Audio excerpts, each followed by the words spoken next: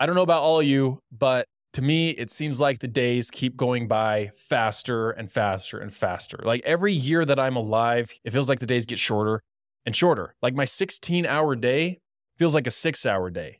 And I don't know if you've ever experienced this, but do you ever get to the end of the day with a big list of stuff that you were planning on getting done and it just never gets done?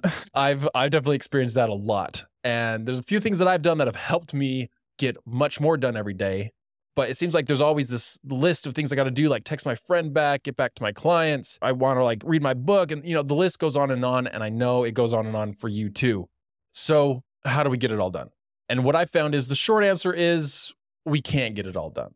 Not by ourselves, at least. And that's where building a team comes into play. That's where that's important, so we can get more and more done. But there is a way to get more done.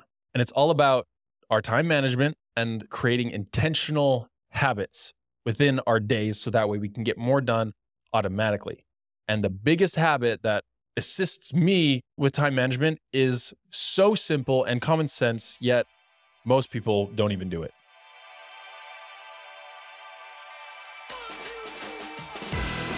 Welcome to Utah Hustlers, the podcast that helps you build your business to $10,000 a month. My name is Skylan Beintendorp, and my mission is to help you, the Utah entrepreneur, to achieve success, happiness, and freedom on your own terms. So, the beginning of this year, I read a book called Atomic Habits by James Clear.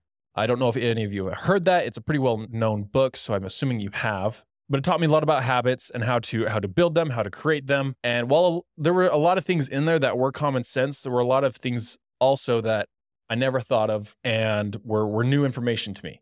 So I would highly recommend that you guys read the book if you have not. It's called Atomic Habits, James Clear. You can get it literally anywhere. But what I found is that 40% of our day is all habit, if not more than 40% of our day. And so the habits that we create make up a lot of our lives, a big chunk of our lives. And I love words, I love definitions. So when I look up the word habit on Google, this is what it says: a settled or regular tendency or practice, especially one that is hard to give up. Essentially, habits are just things we do on a regular basis that are very automatic, that we don't really think too much about and don't have to put much thought into. It's just something we do. If you think about it, and what it will tell you in the book is habits happen like this. It's a cue, a craving, a response, and then the reward. Your alarm goes off, you want to stay in bed, you hit snooze, you get 9 more minutes of sleep. So the alarm going off was the cue, the craving is to stay in bed, the response is you hit snooze, and the reward, you get 9 more minutes of sleep. You put your phone on the charger before bed, you want a clean mouth before you go to sleep, you floss and brush, you feel good. Not just then, but also the next morning. So those are examples of the cue, craving, response, reward. And these are important to remember when building habits and habit stacking, which is what we're going to go over for the most part today. Because knowing that there's a cue to every habit, it helps us know how to create them. Because if we can set the right cues, the thing that gets us rolling on a habit, then it's a lot easier to start and maintain those habits. So this episode's all about time management, and more so the part of habit stacking. Because if we can nail our habits and habit stack throughout our whole day, we are going to get so much done every single day. So what is habit stacking? So habit stacking is you pick one habit that you start the day with. Maybe that's rolling out of bed and making your bed.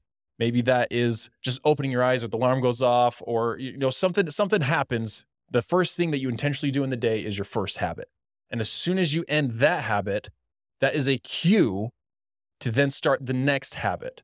And you can build these habits on top of each other. So every time you end the next habit, it's then a cue to start the next habit. And then when you finish with that one, you start the next, and so on and so forth. You get it. So how do we habit stack? It's honestly very simple. It's not something that's complicated. You pick a habit that you want to start. You choose when in your day you're going to do it. And you pick the thing that you're doing before you start that habit. That's it. It's that simple. You choose one habit, and then you choose the habit you want to start and create for after that habit. So here are some important steps to building habits. So there's the 4 laws, which are in the book, and you'll learn about these. If you have read the book, you'll know it, but you'll learn these if you buy the book and read it. I'm sure a lot of this is online too. But the first law is make it obvious. So any habit that you're wanting to start, you need to make it obvious and easy to do. So something I say all the time is the easier something is to do, the more likely someone is to do it. So if you're wanting to work out every single day, you got to put your weights somewhere that it's easy to see and easy to get started. If they're tucked away in a closet every single day and it's a pain to get them out and start your workout, it's going to be less likely that you're actually going to talk yourself into doing it. I know some people that when they go to bed, they actually get dressed in their workout clothes for the next day. So that way, the second they wake up, they are literally ready to work out. All they have to do is start it. They don't have to get dressed. Their workout stuff is all ready to go, whatever they're planning on doing. Maybe they're driving to the gym, but they are ready. That's just one less thing they have to do the next day in order to get their workout in.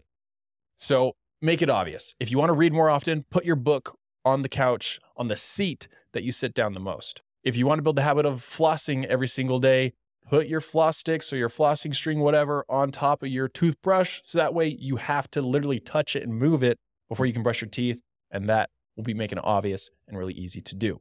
The second law is make it attractive.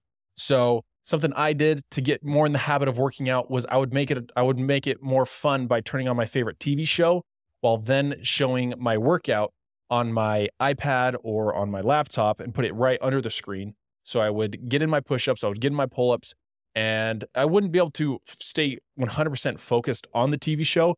But to me, that was totally fine and okay because I would still get 90% of it by listening and whatnot. So it made it more fun to do my workout. It made it rewarding, made it fun, made it something I looked forward to doing. It's like, okay, now I can watch my TV show because I'm about to work out.